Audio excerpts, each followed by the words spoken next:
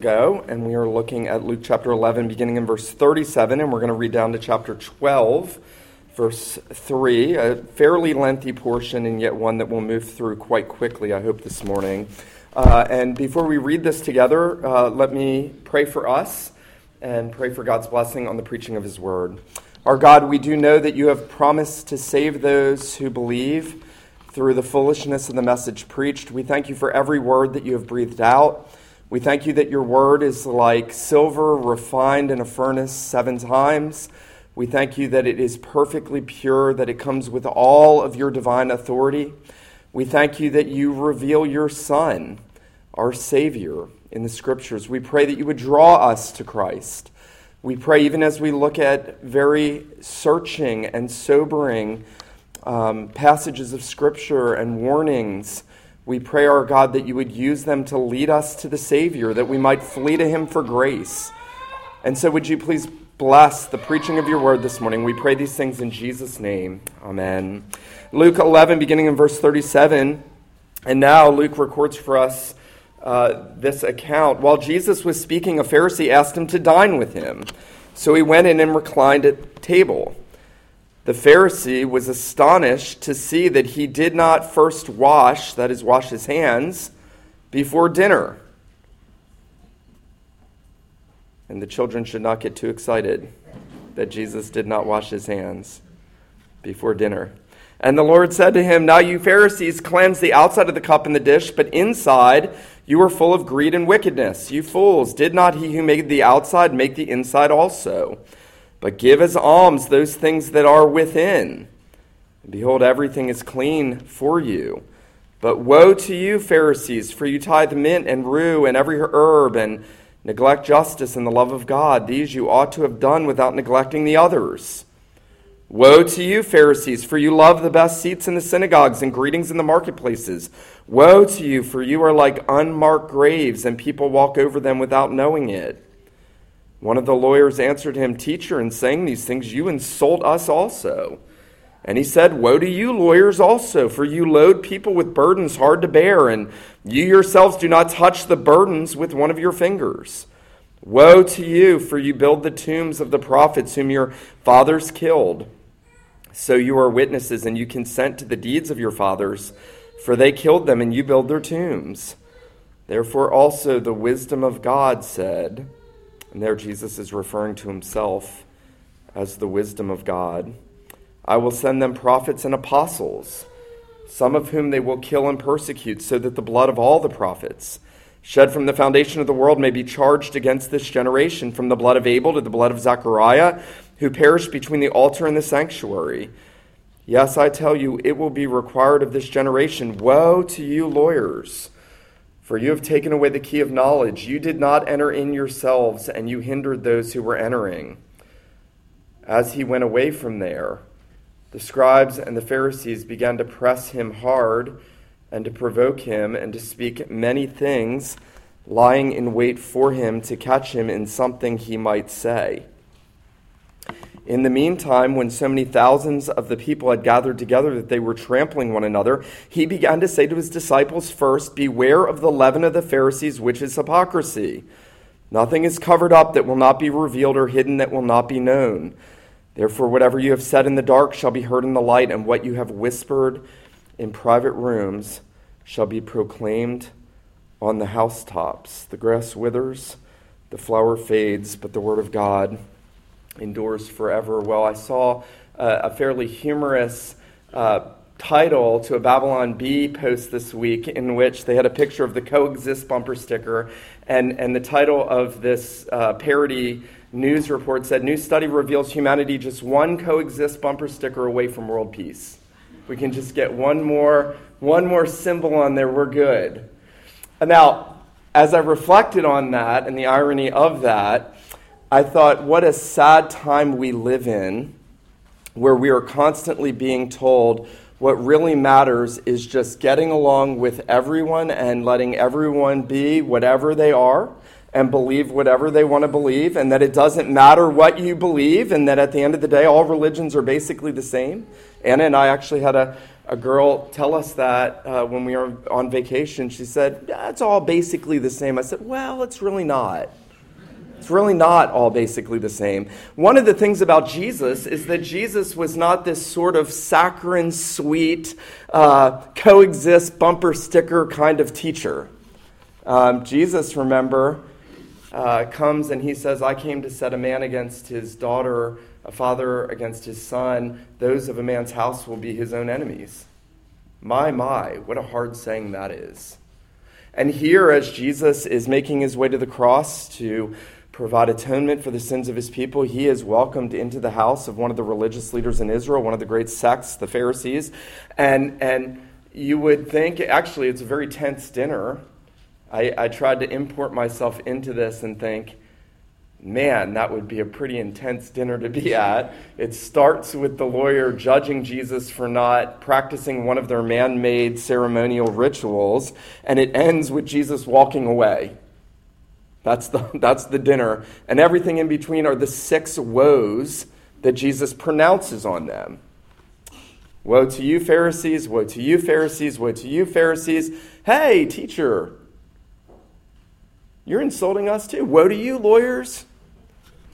This is Jesus. This is the only Jesus there is. There is no other Savior.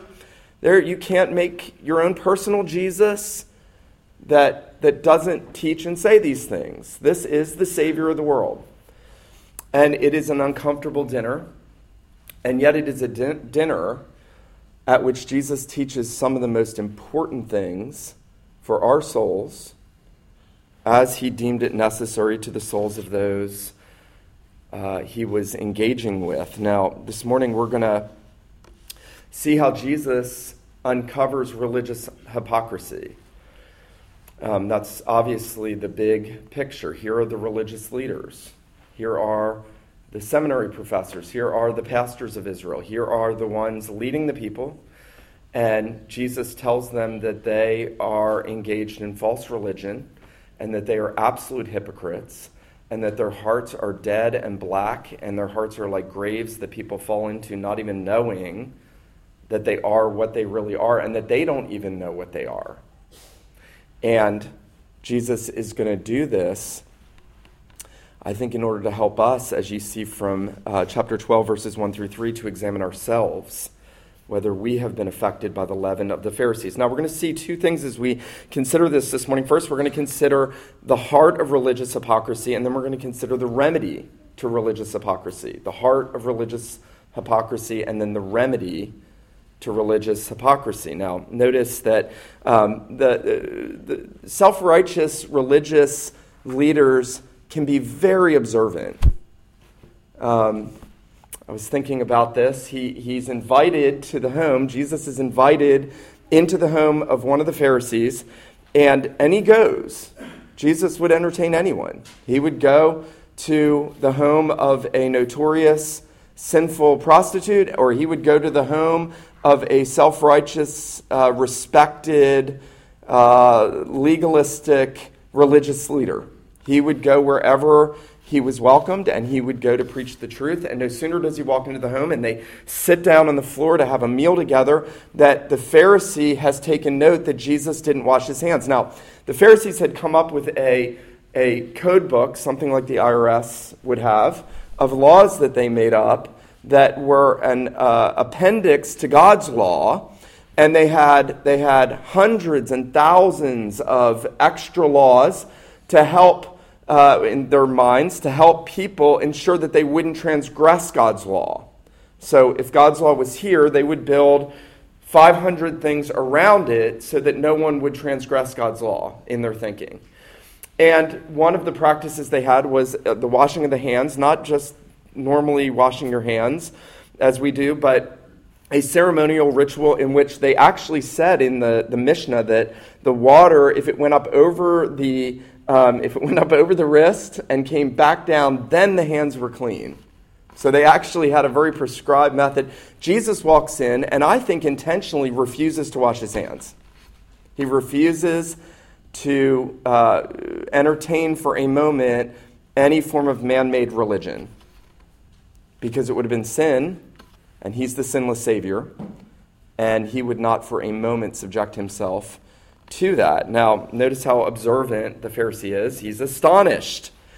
By the way, as we talk about the marks of religious hypocrisy, one mark, and I say this sort of apart from other things I'll say, is that a Pharisee, a self-righteous, legalistic-hearted man or woman, is hard on others and easy on themselves. So that's a very straightforward mark. I think John Stott made that observation once. A legalist is hard on others, easy on himself or herself. And the Pharisees were all about policing others and looking out and seeing what others were doing and not examining their own hearts. That's the heart of the matter. The matter of the heart is the heart of the matter. And they were not examining their hearts. They were examining the actions of others.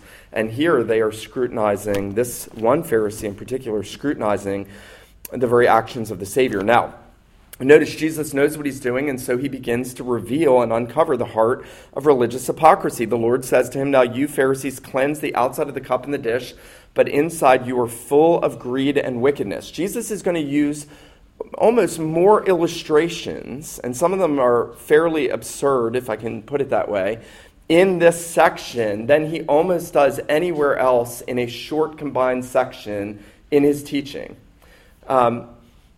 Maybe you've left out a cup of coffee and for a few days you see things growing in it.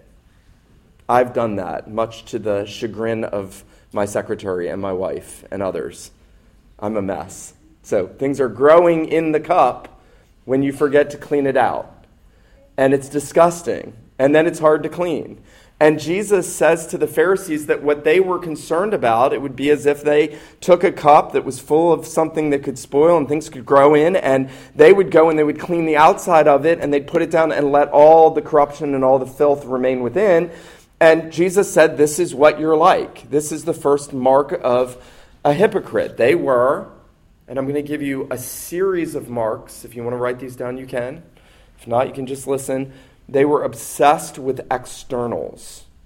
So, the first mark is a religious hypocrite is obsessed with externals. Phil Ryken says they were more concerned with outward appearances than inward godliness. So they didn't care about what their hearts were like. They only cared about how they appeared in all of what they did. Leon Morris, the old 20th century scholar, said, the Pharisees were concerned with what one does externally. Jesus is concerned with what one is internally. So they were concerned with what one does. He was concerned with what one is. Morris again says, no amount of pouring water can make up for a wrong state in the inward life. Water on the hands can't cleanse filth from the heart. It's impossible. So, the first mark is that Pharisees were obsessed with externals. Notice Jesus goes on, and as he continues to uncover, and it is scathing, he calls them fools. Verse 40, you fools, did not he who made the outside make the inside also? But give alms of those things that are within, and everything was clean to you. But woe to you. Here's the first of the 6 woes. Woe to you, Pharisees, for you tithe the mint and rue and every herb and neglect justice and the love of God. Now, the second mark of religious hypocrisy is that a religious hypocrite is preoccupied with the minors to the exclusion of the majors. So, God required a tenth of everything that his people prospered by. Yes, I think he still does.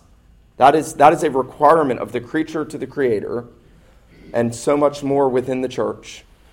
And yet, the Pharisees looked at all that they had down to their herbs, and if they had amassed a certain amount of herbs, they would, in the strictest way possible, if they had one of those little digital scales, they would weigh it out just to the 10th to make sure that they're tithing their spices and their herbs and the very minutiae of what they gain. And Jesus actually doesn't correct them on that. He doesn't say you shouldn't do that. Actually, he says that you should have done that, but you've neglected the weightier matters.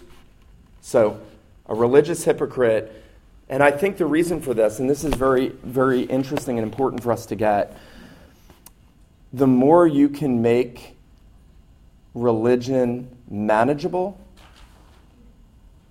in your own mind, the more you'll fall into these traps. So the Pharisees like to reduce everything down to things they could do self-righteously. And so they focused on the minors, and Jesus said, but you don't care about people. Jesus said you care about ceremonies, you care about tithing, you should care about tithing. He doesn't say not to. He says, but you care about those things, but you don't care about people. In our context, it's quite possible for a man or a woman to go to worship regularly, to teach Sunday school, to give, all of it, and not care about people, and ultimately be trusting in those things. Right? Jesus said, many are going to say to me on Judgment Day, Lord, Lord, didn't we teach in your name, prophesy in your name, do this and that in your name? And I'll say, depart from me. I never knew you. So we can trust in, and in the smallest things, the things we think are manageable. Well, I can give. Giving a tenth, by the way, is not hard. If you don't give, please start giving to the Lord. But it's not actually hard to give. There's something deeply wrong if I can't give a tenth of everything that he gives me. Jesus is saying that's small. That's a little thing. You neglect the weightier. If we're not doing the least, we're not doing the greater, and we may even be doing the least, and yet not be doing the greater. Phil Ryken again says, to open your wallet without opening your heart is hypocrisy. I think that's a very well-worded statement. To open your wallet without opening your heart is religious hypocrisy. So we've got two so far. Obsession with externals, focusing on minors in religion. Third, Jesus now brings a second woe to them. Notice, he says, woe to you Pharisees, verse 43, you love the best seats in the synagogues and greetings in the marketplaces. They were lovers of reputation. Now, this is going to sting because all of us love reputation way too much. Remember a number of years ago, I was witnessing, and somebody was just willfully suppressing the truth, and it said to me, you know, my big problem is I can't believe in a God who wants all the glory and attention for himself. And I said, well, you want all the glory and attention for yourself. And they were just like, true? I mean, so you who are finite and a creature and weak, you want the glory. You want people to know who you are. Why is it wrong for the infinite God to want all the glory and majesty? And yet Jesus says religious hypocrites love the reputations, the best seats, the greetings. They love for their name to be paraded. A friend of mine in here said to me this week, you know, I don't think we were created to be famous. It's actually an article about Anthony Bourdain this last week or the week before that said we were never meant to be famous. That's part of the problem. And yet people love reputation. The heart of religious hypocrisy is obsession with externals, focusing on minors, loving reputation. And then notice Jesus now gets a bit more esoteric. Now notice he says, you love the best seats in the synagogues, greetings in the marketplaces. Notice verse 44.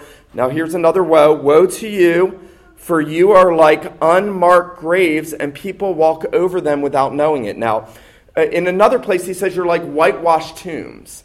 And what Jesus is saying is that there was a sense in which, and back then, and in God's law, if you touched a dead body, you became ceremonially unclean. So that was very clear in Leviticus. In the Old Covenant, someone touched a dead body, they were unclean, they couldn't worship. And what Jesus says is that these Pharisees are like unmarked tombs that people fall into, so that their hypocrisy is not enough for themselves, but they have to become, as it were, this snare of death for others, so that when others met them, and in Israel it was very, very prevalent, they all thought these are the real deal.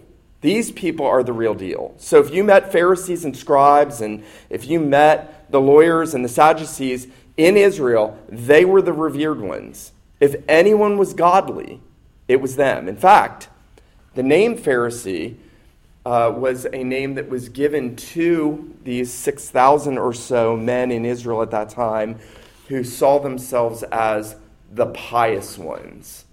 They actually saw themselves as the pious ones. So they walked around, I'm pious. And Jesus said, actually, you're spiritually dead.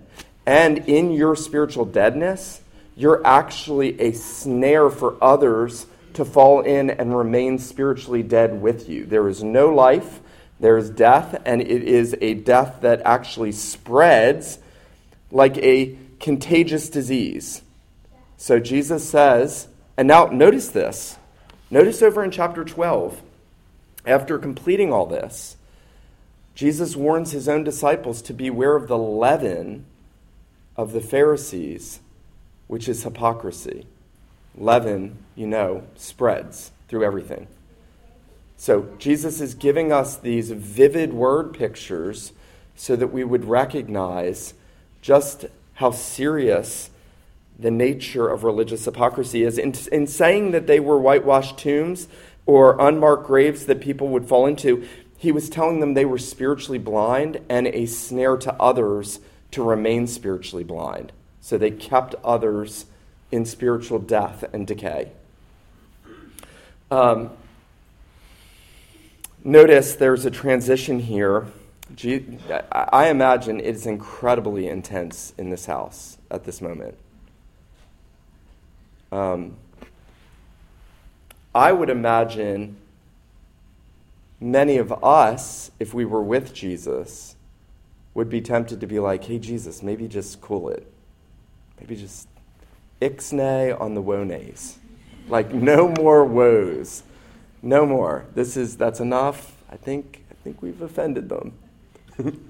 That's our postmodern cult of niceness. And notice one of the lawyers has that visceral reaction. He's got that he's sensing this. There are other religious leaders there. And notice that what the lawyer says, one of the lawyers said, "Teacher, in saying these things, you insult us also." Now, who were the lawyers? They were not lawyers like you and I think about lawyers in our society. They were the theologians. Many of them belonged to the sect of the Pharisees. Some of them did not. These were the ones that you went to when you had a question about Scripture. If you wanted to know why God said you shall not boil a goat in its mother's milk, you go to these guys and ask them why. And they're going to give you some big, long sermonette about the purpose of the law. They studied the law. They were skilled in God's word. It might be helpful to think about it this way. One theologian said, in many respects, the Pharisees were like a fundamentalist denomination, and the lawyers were like their seminary professors. So they trained all the ministers in the fundamentalist denomination. And so you can see how this lawyer is saying, well, you're criticizing our students, and so you're insulting us. And he's essentially telling Jesus, zip it. Like, I don't want to hear anymore. Stop. I love this, by the way. Look closely here. Verse 45, one of the lawyers answered him, "Teacher, in saying these things, you insult us also." And he said, "Woe to you lawyers also." I mean, he doesn't miss a beat. Jesus is like, "Woe to you lawyers." 3 more woes. And this time he gives us 3 more marks of religious hypocrisy for us to take to heart. Notice that the first one, he says, "Woe to you lawyers, for you load people with burdens hard to bear, and you yourselves do not touch the burdens with one of your fingers." They were deeply legalistic, and they took this weighty legal approach with all of their man-made rules and regulations around God's law, and they put them on people like a heavy weight. Greatest book ever written in human history, besides the Bible, Pilgrim's Progress. I will argue with you about that. It is the greatest book. Begins with that picture of Christian with the burden on his back. And he's weighed down with this burden, and it's a picture of sin and the weight of sin and the guilt and the burden on the conscience of man, and he's got to get rid of the burden. And that begins his journey to the cross and then to the celestial city. And I'll come back to this in a minute. That is a picture, an illustration, as it were, of what the lawyers were doing. It was as if they would come to someone like Christian who had that burden on his back of sin, and they were like, oh, here's another 1,000 pounds. Now get to work.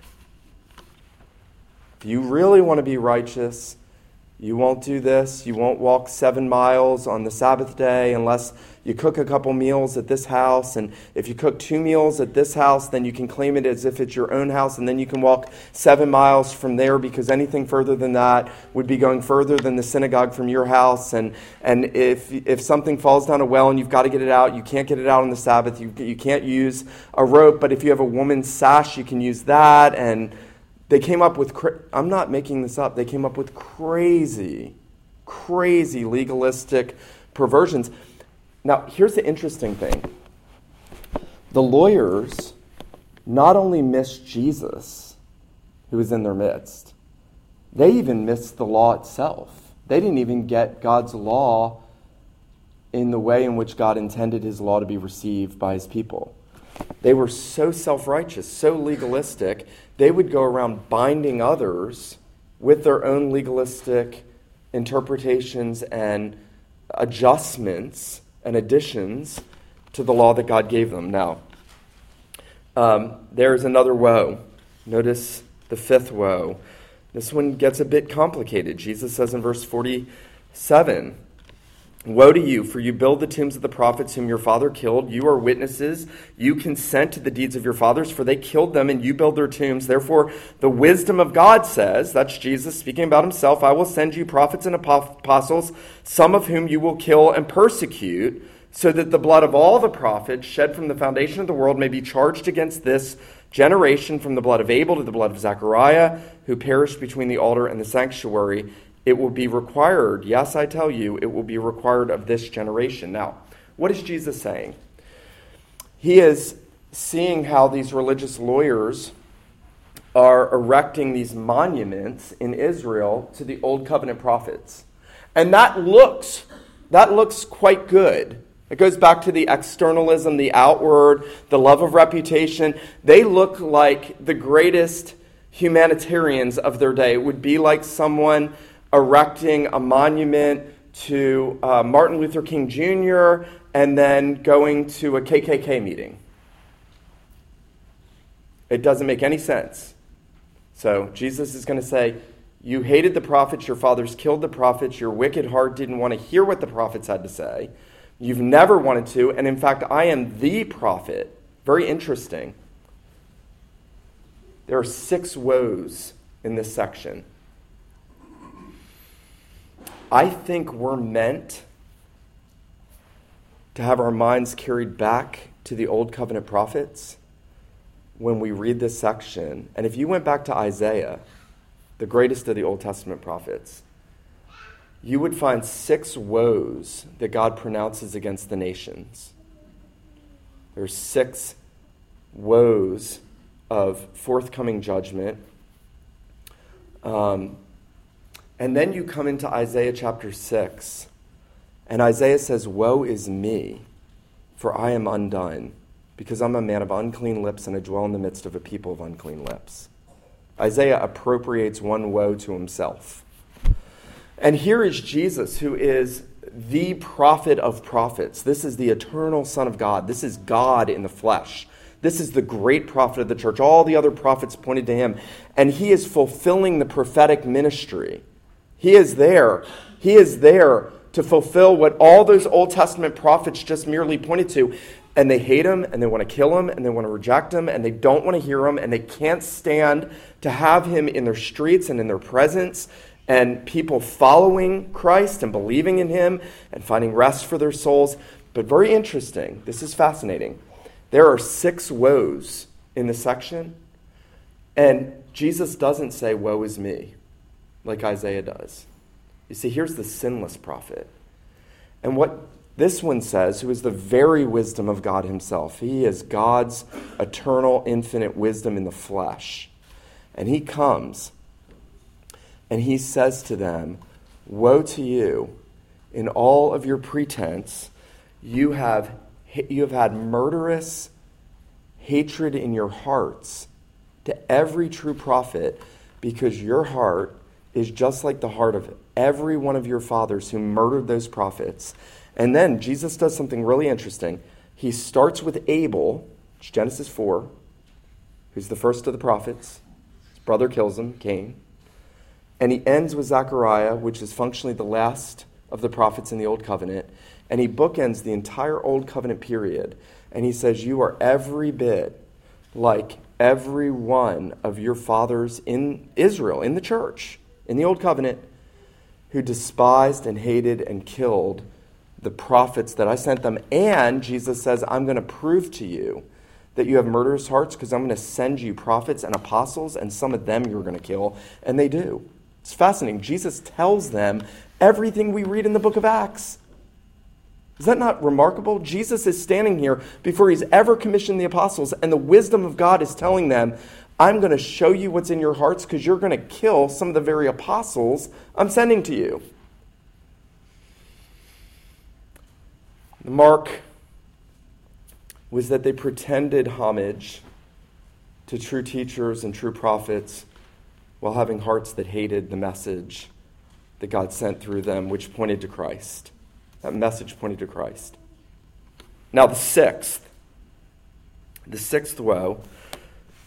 Notice verse 52, "Woe to you, lawyers, for you have taken away the key of knowledge. You did not enter in yourself, and you hindered those who were entering." They were false teachers.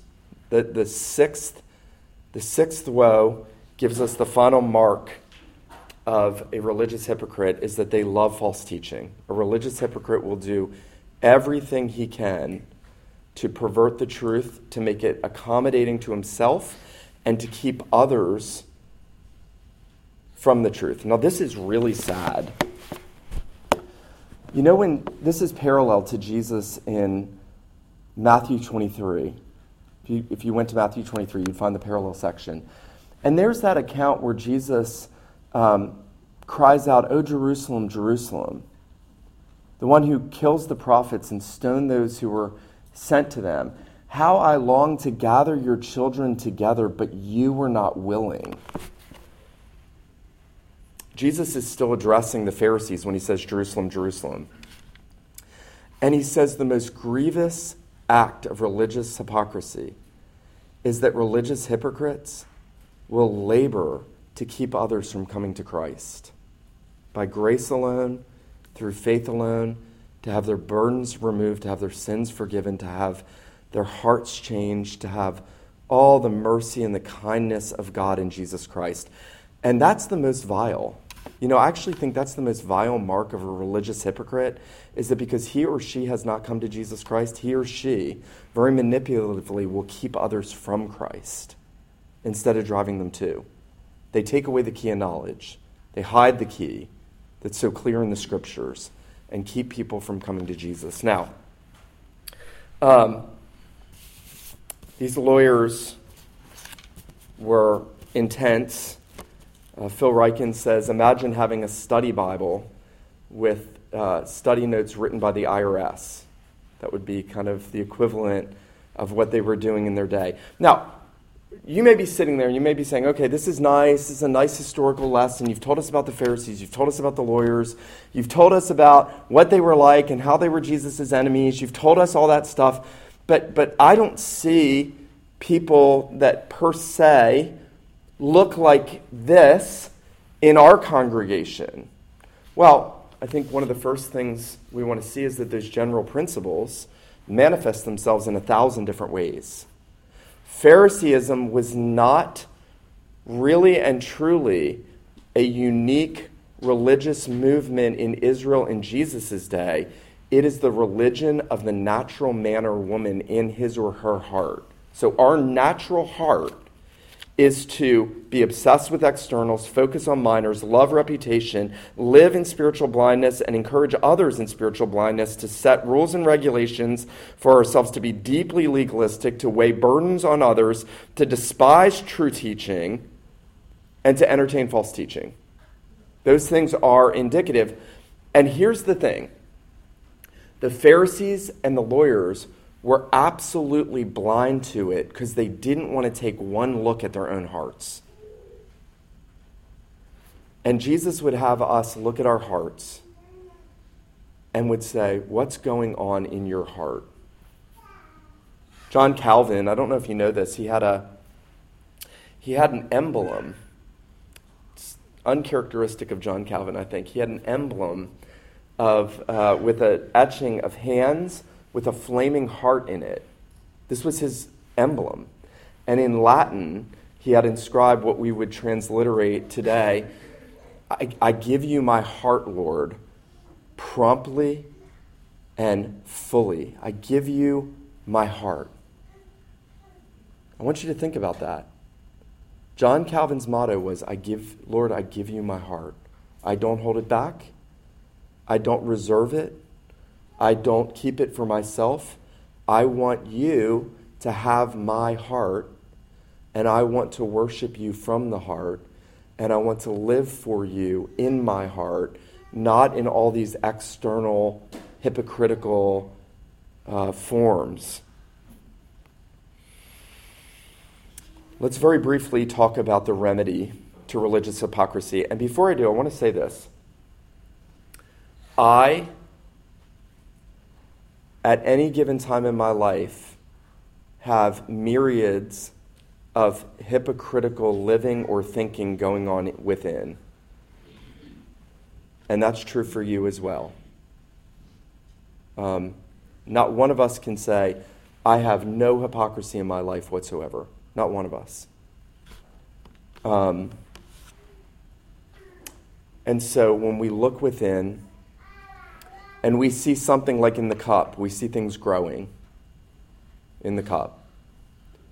And we see ugliness and anger and bitterness and self-pleasing and sexual immorality and everything else just growing in the darkness of our hearts. We need a remedy so that we don't try to act like we have it together and we don't put on a pretense. The worst thing in the world would be for me to put on a pretense without dealing with my heart. And to act like best foot out, best hand out, best face on, I got it together, we're good, I'm better than you think I am, I'm better to you and in your sight than I actually am. So what's the remedy? Because we need a remedy. Well, Christ is the remedy. I've already told you there are 6 woes. He doesn't say, woe is me, like Isaiah does in that 7th woe, because you and I are supposed to hear this and say, woe is me. I'm undone because my heart is not always what it should be. And I need you to change my heart, and I need you to have mercy on me, and I need you to cleanse me. And what did God do to Isaiah? He took the coals. He took the coal from the altar. He touched his lips. He said, I've cleansed your lips. That's pointing to the cross and to the blood of cleansing of the Lord Jesus. And ultimately, Christ would have us run to him, run to the foot of the cross, run to be cleansed under his blood. But there's some practical things that he gives us as well. Very quickly, I want to go back through this, and I want to show you just a couple things. Notice verse 40. When he first introduces the cup and the dish analogy, notice this, verse 40. Did not he who make the outside make the inside also? So one of the first things that we can do in avoiding religious hypocrisy is to acknowledge that there is one God who has made us. He's made our outside and our inside. He knows us through and through. He knows every thought, every word, every affection. That's frightening. He tells us in chapter 12 on Judgment Day, not one word that we've ever spoken is going to be held back. It's all going to be proclaimed. Every harsh word, gossiping, slanderous word, sexually immoral thought, word, action, everything's going to be laid bare. But he made us, and that means he can cleanse us. Because only he who made us can cleanse us. Only he who made the inside can cleanse the inside. And that's good news for us, that there's a God who loves to cleanse the hearts of his people. And he does it through the blood of Jesus. And he loves to cleanse the hearts of those who come and say, Lord, I am unclean. Cleanse me. Here's my heart. Take it promptly. It's yours. There's another thing we can remember. Notice when Jesus rails on the Pharisees for tithing mint and those things, the herbs and the spices. Notice what Jesus says, and this is very, very important here. Jesus says, you tithe every herb and rue and mint, you neglect justice and the love of God. These you ought to have done without neglecting the others. And then he actually says to them, notice back in verse 41, notice this, very important. Jesus says, give alms of those things that are within. What does he mean? That's a very hard saying. Theologians are super divided over what it means. Here's what I think it means. I don't think he's saying give alms of everything you have in your house, and obviously we should be giving much more than we give. Jesus is saying, give me your heart, give me your affections, give me your love, give me your devotion. Worship me from the heart. Love me with your heart and mind and soul and strength.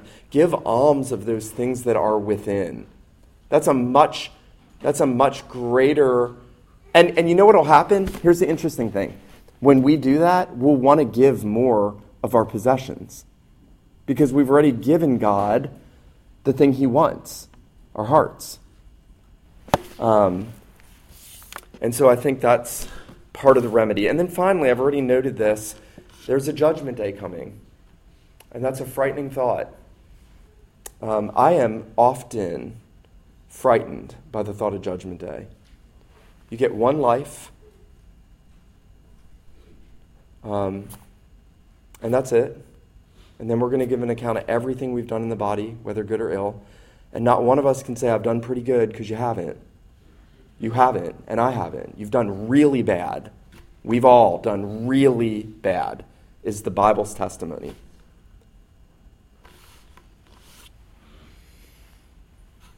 And yet, when we start to fear, and we start to think over all the things we've done wrong, and the evil one brings them to bear, and essentially says to you, how in the world could you ever be saved? You've done so much wicked stuff. We flee to Christ. And you know, it's very interesting. I want to leave you with this. I want to challenge you to do this. Go back through this passage, and everything that Jesus condemns the Pharisees and the lawyers for, I want you to ask yourself, what did Jesus do with that regard?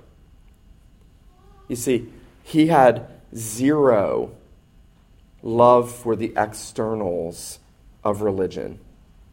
Jesus had zero love for the external show. Jesus gave his will entirely to his Father. When he's in the garden, pressed down, looking at the cup, knowing he has to go to the cross, knowing that he's going to be forsaken of his Father, what does Jesus do? He says, take this cup from me, nevertheless not my will but yours be done. He gives his heart fully to God for us and for our redemption. He gives everything. He holds nothing back. He doesn't just give a tenth of his goods. He pours his blood out for his people to redeem us. He gives his life to redeem us. He gives everything. He gives himself fully to God. He gives everything to us as the Redeemer. And I'll let you go through the rest. I think the remedy is seen in who it is that is saying these things, who he is and what he did. Now, here's the good news. If you are like me, and you start examining yourself and you start to feel condemned, you've got one thing to do. You've got to go to the one who said, "Come to me, all you who are weary and heavy laden, and I will give you rest. Take my yoke upon you. Learn from me, for I am gentle and lowly in heart, and you will find rest for your souls." Isn't it interesting? The lawyers placed burdens heavy to bear on the backs of the people and didn't help them at all. And Jesus says, "I'm going to take all the burden. I'm going to take all your sin, everything you've ever done wrong, everything. Every sinful word, every self-righteous thought, every sexually immoral act and thought and word, every proud, every greedy, every covetous, every idolatrous thought. I'm going to take it all on myself. I'm going to take all the wrath for you. I'm going to bear the burden. And then I'm going to give you a gentle yoke. And it's going to be easy, and you're going to have rest for your souls in me." You know, there's that beautiful picture, and I want to leave you with this because I think it captures where this should move us. When Christian leaves on that journey with the burden on his back, and he finally makes it to the cross, it's the most beautiful picture. Bunyan shows the picture that the burden on his back rolls down the hill, which is Mount Calvary, and into the empty tomb. The burden on his back rolls into the empty tomb and is gone. Now, that is not a false hope. That's the gospel. It's not false hope. That's what we need. That's what I need. That's what you need. And when that happens, we become more and more sincere. We don't try to live like the Pharisees and the Sadducees and all of the externals and all of that kind of self-righteousness. We, with Calvin, want to give our hearts to the Lord promptly, wholly to him. Let him who has ears to hear, let him hear what the Spirit says to the church this morning. Let me pray for us. Father in heaven, we acknowledge that there is much in our lives that is not what it ought to be. We don't come this morning pretending to be righteous. We don't come as the Pharisee in his prayer who said, "I give all that I have, I fast, I do this, I do that." We come as the tax collector this morning. We come with our heads bowed low, and we pray that you would have mercy on us. Father, would you please make us to see our need for the Lord Jesus? Would you give us rest for our souls? Would you purify our hearts? Would you give us the ability to give our hearts to you fully, washed and purified in the blood of Christ? Would you make us sincere and without offense until the day of Christ? Our God, make us a people who examine ourselves, but make us a people who flee to the Savior. Lord Jesus, would you receive us and cleanse us and renew us and give us rest for our souls? We pray these things in Jesus' name. Amen.